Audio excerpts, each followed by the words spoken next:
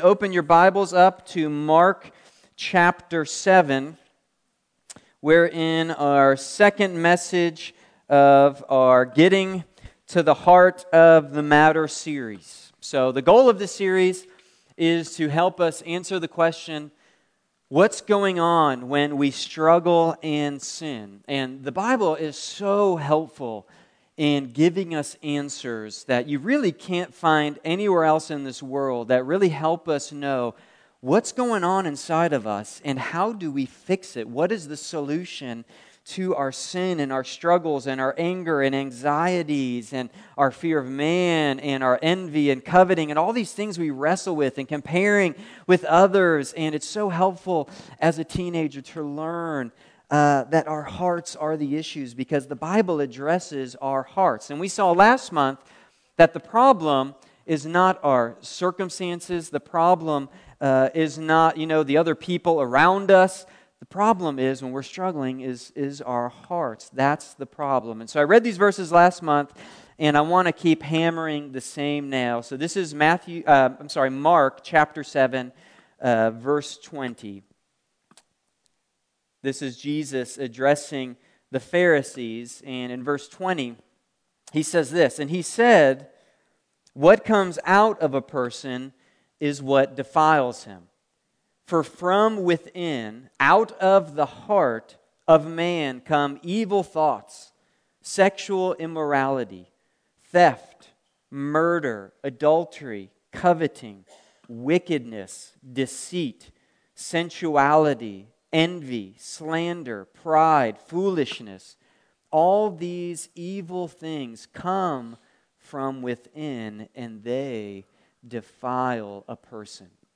And so we're going to kind of go through. We kind of introduced these verses last month. And each time we're going to go through and kind of hit a couple different topics. So tonight I want to focus on two words from that list that Jesus gave us there. The two words are coveting and envy.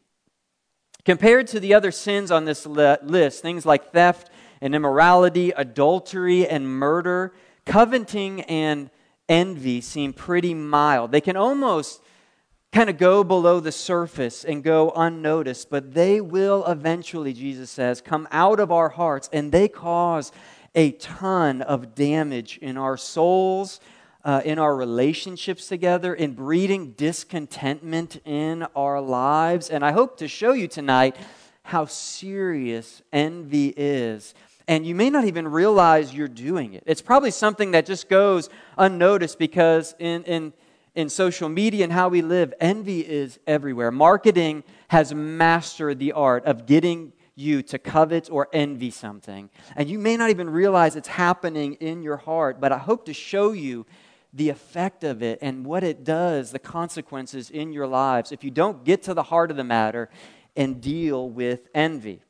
Last month I started with a fictional story. Let me give you an autobiographical story about this. So when I was in high school, I lived in two different places in high school. I lived in St. Louis for 2 years. So my first 2 years of high school, I was in St. Louis. Last 2 years of high school, I moved to Memphis. When I was in St. Louis, this may shock you, but I was on the basketball team, the JV basketball team. I started some, and I moved to Memphis, and I went to my new school, White Station, and the first day of school, I was really excited to play basketball. I'd played basketball since middle school and freshman and then sophomore year, and so I went into the coach's office, I found out who coached the basketball team, and I went into his office, and I was like, "Hey, coach," I introduced myself, and I said, I just moved here from St. Louis, and I know you already did tryouts, but I want to, try out for the basketball team. And the coach was sitting at his desk, and I'll never forget. He was just sitting at his desk looking at me, and he kind of looked around the desk, and he looked me up and down, and he said, "Nope, we're not going to do that." It's like, what are you talking about? Like, this is a public school. You have to let me try out. I was offended. I was like, you have to let me try out for the basketball team. He said, "Son, you're not trying out for the team. I'm not wasting my time." It's like, you don't even know anything about me, man. Like, I could be an amazing basketball player. I'm the Steve Nash of my generation of young kids. Like, trust me, you have no idea what you're missing here. And I remember being so offended and angry and upset, and I left there. And this probably went on for a month where I was just ranting to my parents, it's so unfair. Memphis is the worst. He wouldn't let me try out for the basketball team. That lasted all the way until I went to the first basketball game. And I remember like the second play of the game where the center on our team, White Station, got the ball. He went around this guy and he did a windmill dunk and like slammed it in. And I just sat there going, oh, this is why he wouldn't let me try out. And there was a guy on our team named Robert O'Kelly. So this would have been the guy that I was competing for his position as a point guard. Robert O'Kelly, just so you know, was amazing. He went on to play for Wake Forest basketball. He was, as a freshman in the ACC, playing against teams like Duke and North Carolina, he averaged 17 points a game. He became an all-ACC legend, went on to play professional basketball. And when I was in high school, you could just imagine, like, I was trying out for the team. This guy was amazing in high school. Like, he would just walk down the hall, and he was the king of the high school. He was incredible. And I remember just envying Robert O'Kelly. I wanted to be him. I remember being so discontent with who I was. I was discouraged. I quit playing basketball altogether, so I played intramurals one time, and he showed up and started playing against us, and I remember just going home like, I'm done with basketball for the rest of my life. And I say that to ask the question, what was going on there? Was Robert O'Kelly the problem because he was so good at basketball? Was he to blame? It was my heart. And I envied him. I was jealous of him.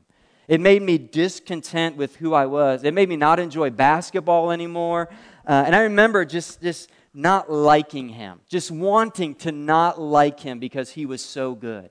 Almost wanting bad things to happen to him and rejoicing if they did. That's what envy does in our hearts. Envy, let me give you a definition of envy.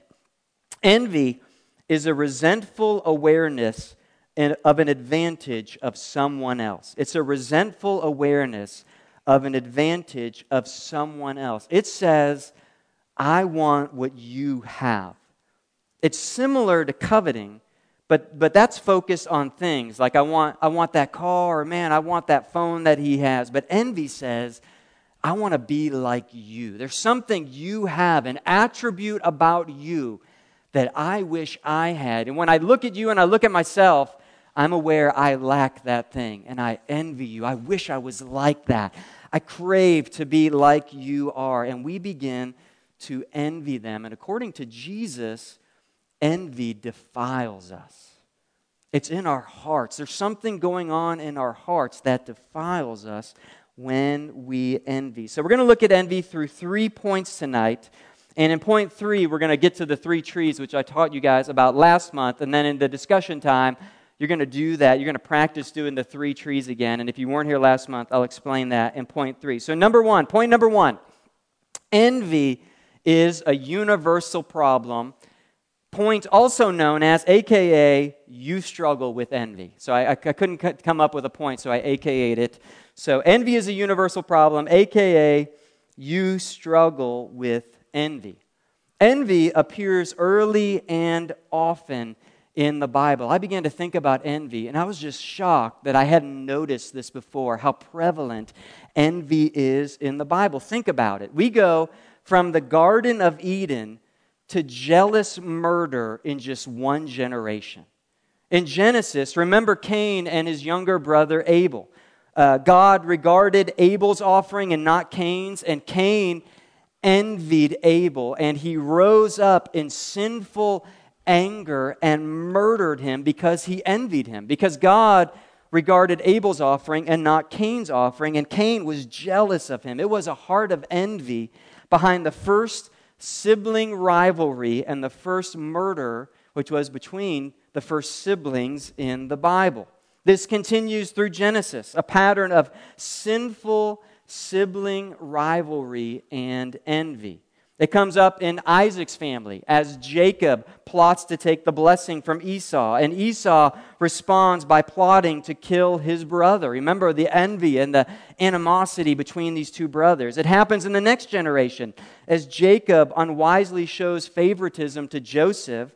And you remember what his brothers did. The brothers envied Joseph because the father gave him this special coat of authority, this coat of many colors, and they envied Joseph, and the father showed favoritism to Joseph, and they envied him, and so they plotted, what can we do? Maybe we can murder him or kill him, and so they decided to sell Joseph into slavery. It's why in Exodus 20, as God gives the 10 basic commandments to his people to live by, number 10 says, you shall not covet. You shouldn't want your neighbor's house or your neighbor's wife or anything your neighbors have. You shouldn't want what belongs to someone else. And envy says, I want what you have. It shows up early and often in the Bible. We see it among the first siblings in the Bible. It's in the 10 Commandments. Jesus says it's a sin. He puts it in his list of sins that defiles us. And the Apostle Paul continually puts it in his list of sins. Whenever Paul lists out a bunch of sins, you will almost always find envy in that list. Romans 1, as he talks about those filled with unrighteousness, he says they are full of envy. He puts envy along things like haters of God, murderers, insolent, inventors of evil, full of envy. This is not an innocent sin. It is deadly. Romans 13:13. He puts it in his list there, calling it quarreling and jealousy. 2 Corinthians 12:20. He lists those again who have quarreling and jealousy along with hostility, anger, slander, and gossip. And then in Galatians 5, as he's talking about the flesh, the fruit of our flesh that comes out, he says, now the works of the flesh are evident.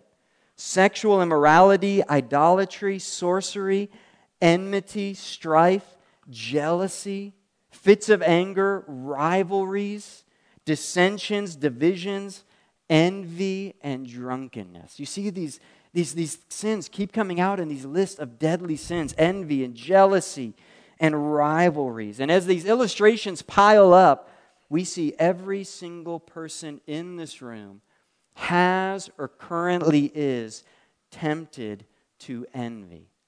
And the fruit it bears in our life is discontentment, sinful anger, wanting to harm others, wanting the worst for them, wanting to see them suffer and be punished and have bad things happen to them. This is all coming out of our hearts. Envy is destructive. This is what Proverbs 14:30 says. It says, a tranquil heart gives life to the flesh, but envy makes the bones rot. That is a vivid picture to me. A tranquil heart gives life to the flesh, but envy makes the bones rot. The NIV translate that a heart of peace. And so the Proverbs, Solomon is showing a huge contrast between a heart of peace and a heart of envy. And so when you feel yourself discontent and you feel, I'm not at peace and I'm not happy and I'm struggling and I want something and I'm not getting it, I bet deep down in your heart, envy is probably to blame. Something has gotten in there. They have this. This isn't fair. I want that. I'm not getting what I want. They're getting something they don't deserve. And it comes out in this heart that just makes our bones rot. Listen, if your heart lacks peace, it could be because of envy. Envy is a universal problem, aka you struggle with envy. Point number 2, getting to the heart of envy. So what's going on when we struggle with envy? Ultimately, envy is a sin against God because God made us and He assigns who we are, what we look like, what we are gifted at. So when we compare ourselves to someone else and we envy them, at the root is an accusation against God and ingratitude against God. This is what Jerry Bridges says. He says, we must recognize that to be envious or jealous of someone is either eliminating God from the picture or else accusing Him of being unfair. When we are envying somebody, we are not thinking about God. We're not thinking about how God made us. We're not thinking about God's glory in that person's life. We're accusing God of being unfair. We've eliminated God from the picture. And the reality, the Bible tells us, is that God created us with all kinds of differences. He doesn't make two people exactly alike, even identical twins. They're not exactly alike. We talked about this at Brenner with Jonathan and Henry. They have differences. They're identical twins. They're not exactly alike. He doesn't make two people exactly alike. And so God created us with this wide array of differences for His glory. He makes every person different, every person unique, and God says that's good. That's what God says. He looks at His creation, He looks at the differences, and God says, this is good. Now, we don't always say that when we look at it. We think this is bad. You know, this person has an advantage over me. I envy them. But God says it's good. And what envy does is envy notices the differences in how God made us.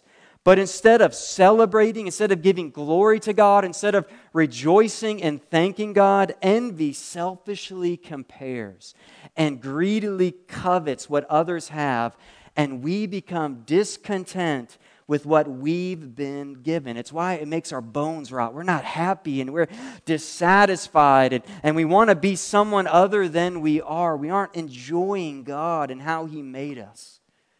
Envy has these thoughts that says things like, that person is so pretty and I'm so ugly. Or that person is really smart and I'm so dumb.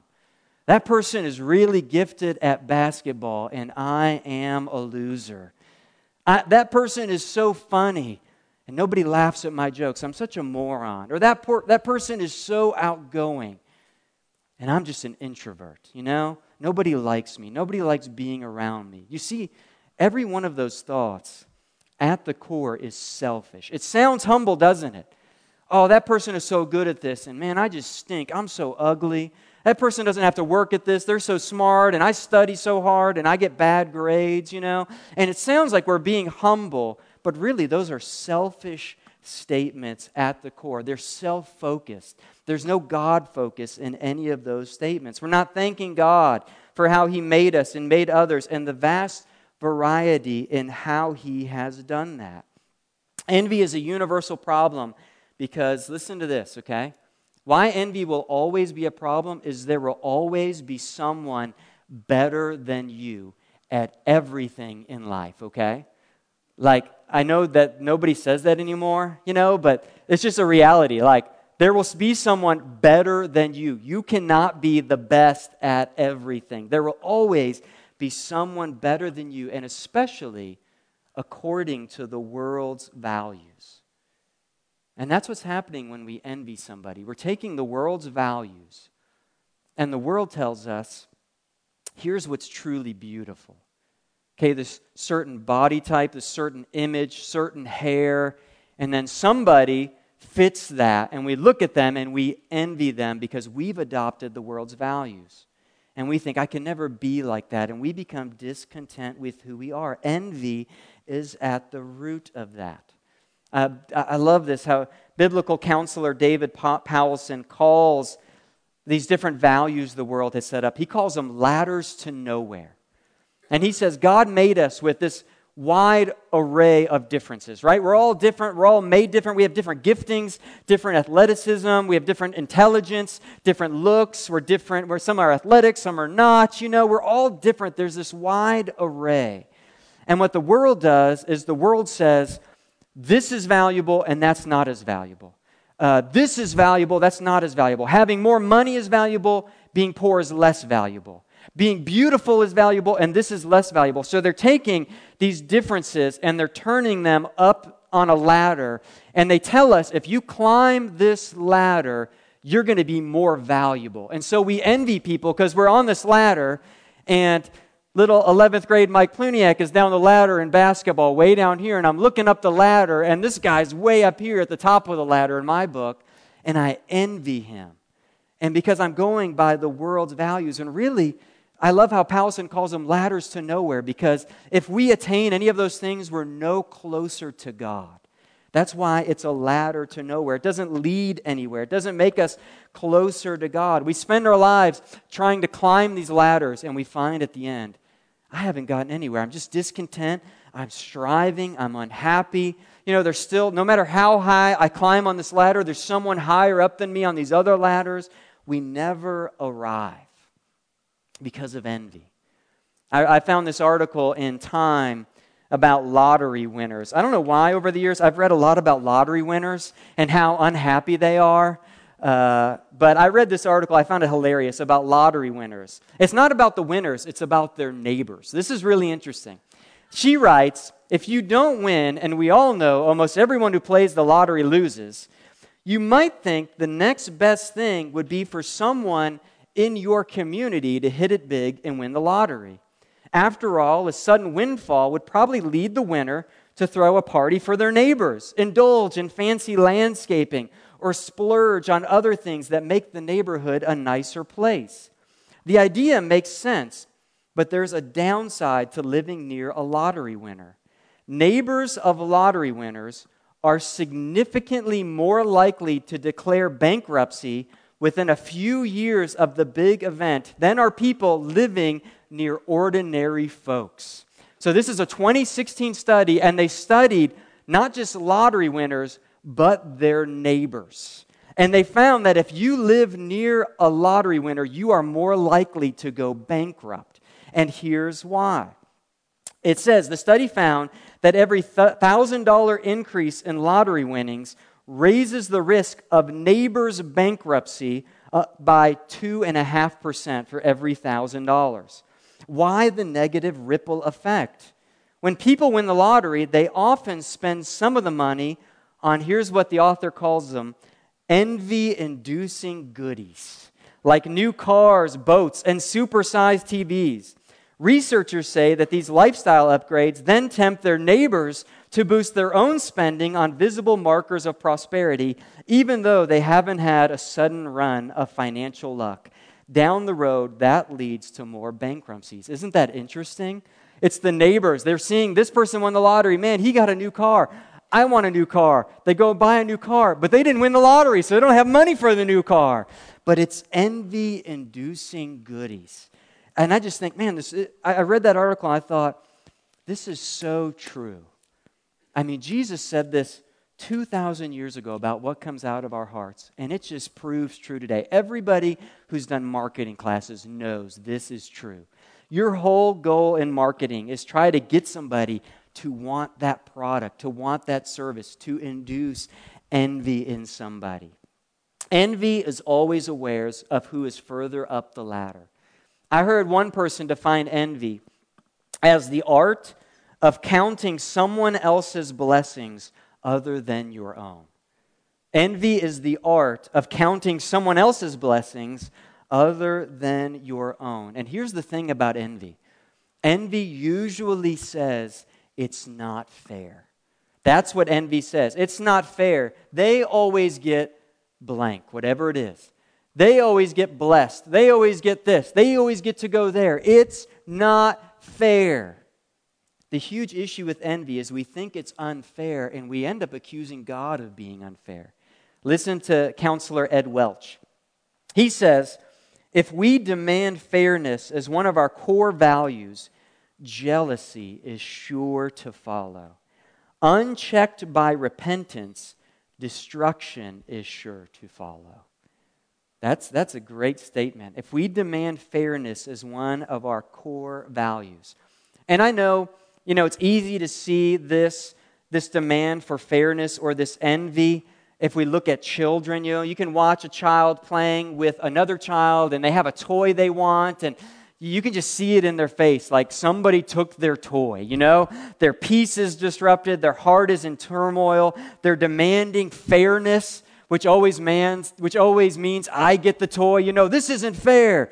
That just means I want that, and you shouldn't have it at all, which is fair for me, but not for you, We see this in kids. It leads to jealous anger, even to the point where they're happy if the mom takes the toy away from both of them. You ever had that where as long as they don't get to play with it, I'm happy. But if they get to play with it and I don't get to play with it, I'm never going to be happy. That's envy. Knox was serving in children's ministry a few weeks ago, and he said there was a little girl who her friend was sitting next to another little girl at another table. And he could just tell she was unhappy. And she said, that's my friend, and she's sitting next to that girl, and I don't like that girl because she's sitting next to my friend. And I thought, that is envy at work in their little hearts. And it drove her crazy, and she was angry. The whole class never happy because she didn't get to sit next to her friend. And these are, it's easy to see in children when they're envious and they're demanding something for themselves. It's a little more subtle in our hearts because we're a little better at hiding it. We can play the game a little better, but it's just as deadly. Maybe you're scrolling through Instagram and you see a friend of yours hanging out with some other friends and you were not invited. What happens in your heart? I'm guessing it's the same thing that happened in that little girl's heart when her friend was sitting next to somebody else. It's the same thing that goes on in our hearts. Envy begins to rise. You were happy a minute ago, all of a sudden you're discontent, you're discouraged, you're questioning your friendship, you're angry at the person, you're wondering why they didn't invite you, you're wondering, are we even friends at all? They didn't invite me to go with them this time. What's the source of that? It's envy in our hearts. Envy thrives on comparison, which is why social media fuels our envy. Because we live in a constant state of knowing what everybody else is doing all the time, which means we're always comparing with what we're doing, and we're always tempted to envy them. Social media is fueled by interaction and likes and reposts. And so we'll even say, oh man, they didn't like this, and they posted and they got 42 likes, and I posted and I got 8 likes, and why don't people like me like they like them? And we envy how many likes they got. It fuels our envy. This is what Tony Reinke says. He says, in effect, social media becomes a bellows that keeps pumping fuel into the internal fire of our envy. Really encourage you to look at your social media and think about the effect it has on your soul. If it fuels and puts more gasoline on the fire of your envy. This is the heart of envy. This is what's going on inside of us, okay? Number 3. So we have a problem with envy. That's the heart of envy. Number 3, the cure for envy. And this is where we have our lovely 3 trees here. So I had somebody else draw this in advance because my drawing was so bad, and you guys were mocking me, and I really felt bad about myself afterwards, and just not very good at drawing like other people, So this is the 3 trees, which shows the heat, the effect, the negative fruit we see come out of our lives. We get down to the heart. We take the heart to the cross of Jesus Christ. From the cross flow streams of living water, and from that, new fruit comes into our life. So let's think about envy for a moment and what this might look like in our lives. So let's say you are comparing to someone else who is hanging out. I don't know the situation. I don't have a specific one this time, but we can use me as an example if you want to. So we'll put the heat as Robert O'Kelly. Boo. He's actually a really nice guy. I feel so bad nowadays. I looked him up, and he teaches at a Christian school and works at a church, and should probably call him up and tell him I'm sorry for hating him through high school. But Robert O'Kelly's the heat. Okay, what comes out of our hearts when we're envying, okay? What we see coming out of our hearts are things like rivalry, complaining, discontent. We're not happy. We don't get to do something. Everyone else gets to do it. So maybe a situation for you might be all these people get to go do something, and your parents say, no, you can't do that tonight. We talked about that last month. And you're discontent. You're not happy. You lack joy, could be the fruit going on in your life. All these things are happening. You could call it jealousy. You're jealous that a friend of yours is hanging out with some other friends, and you want to protect that friendship for yourself. You're dissatisfied, could be another description of it. So all this fruit is coming out in your life, okay? And where you want to be is you want to be over here, but it's just something's going on. You can tell something's wrong. I'm not happy, I'm discontent, I'm struggling. And when you realize, you know what I'm doing? I'm comparing and I'm envying somebody else. The heart of it is just this self-focused envy. It's so good to get to the heart of it, because when you name it that, you go to Mark 7, and Jesus tells us this is what defiles a person. It's this pride of envy. Ed Welch says, unchecked by repentance, destruction is sure to follow. Once we realize what's going on, that our hearts have envy inside of them and it's coming out. It's showing itself in discontentment. I'm angry, I'm upset, I'm not happy. All these things are coming out of my heart. I'm realizing it's envy going on. And then right here, I love this. And then we can repent of envy and we can put our faith in Jesus Christ, that He died for our sins. That's the cure for envy. We repent of it. And the cross says something to our envy, doesn't it? The cross reminds us when we think this is unfair, this isn't right that these people get to do this. This isn't fair what's happening to me. Why is this person blessed? Why does this person get to do this? Why does this person get to go out and I have to stay home and do these things? Whatever's causing the envy, probably at the source of it is this statement, this isn't fair. I deserve something better. That's what envy says. What does the cross say to us? The cross says, I deserve something much worse. The cross is the most unfair thing that ever happened.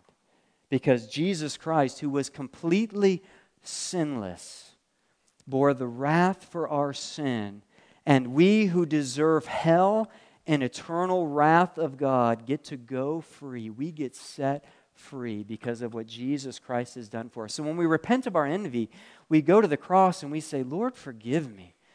Like, I think I deserve something better than this. I think I deserve more out of life. I think I deserve all these things. And really, what I deserve is hell.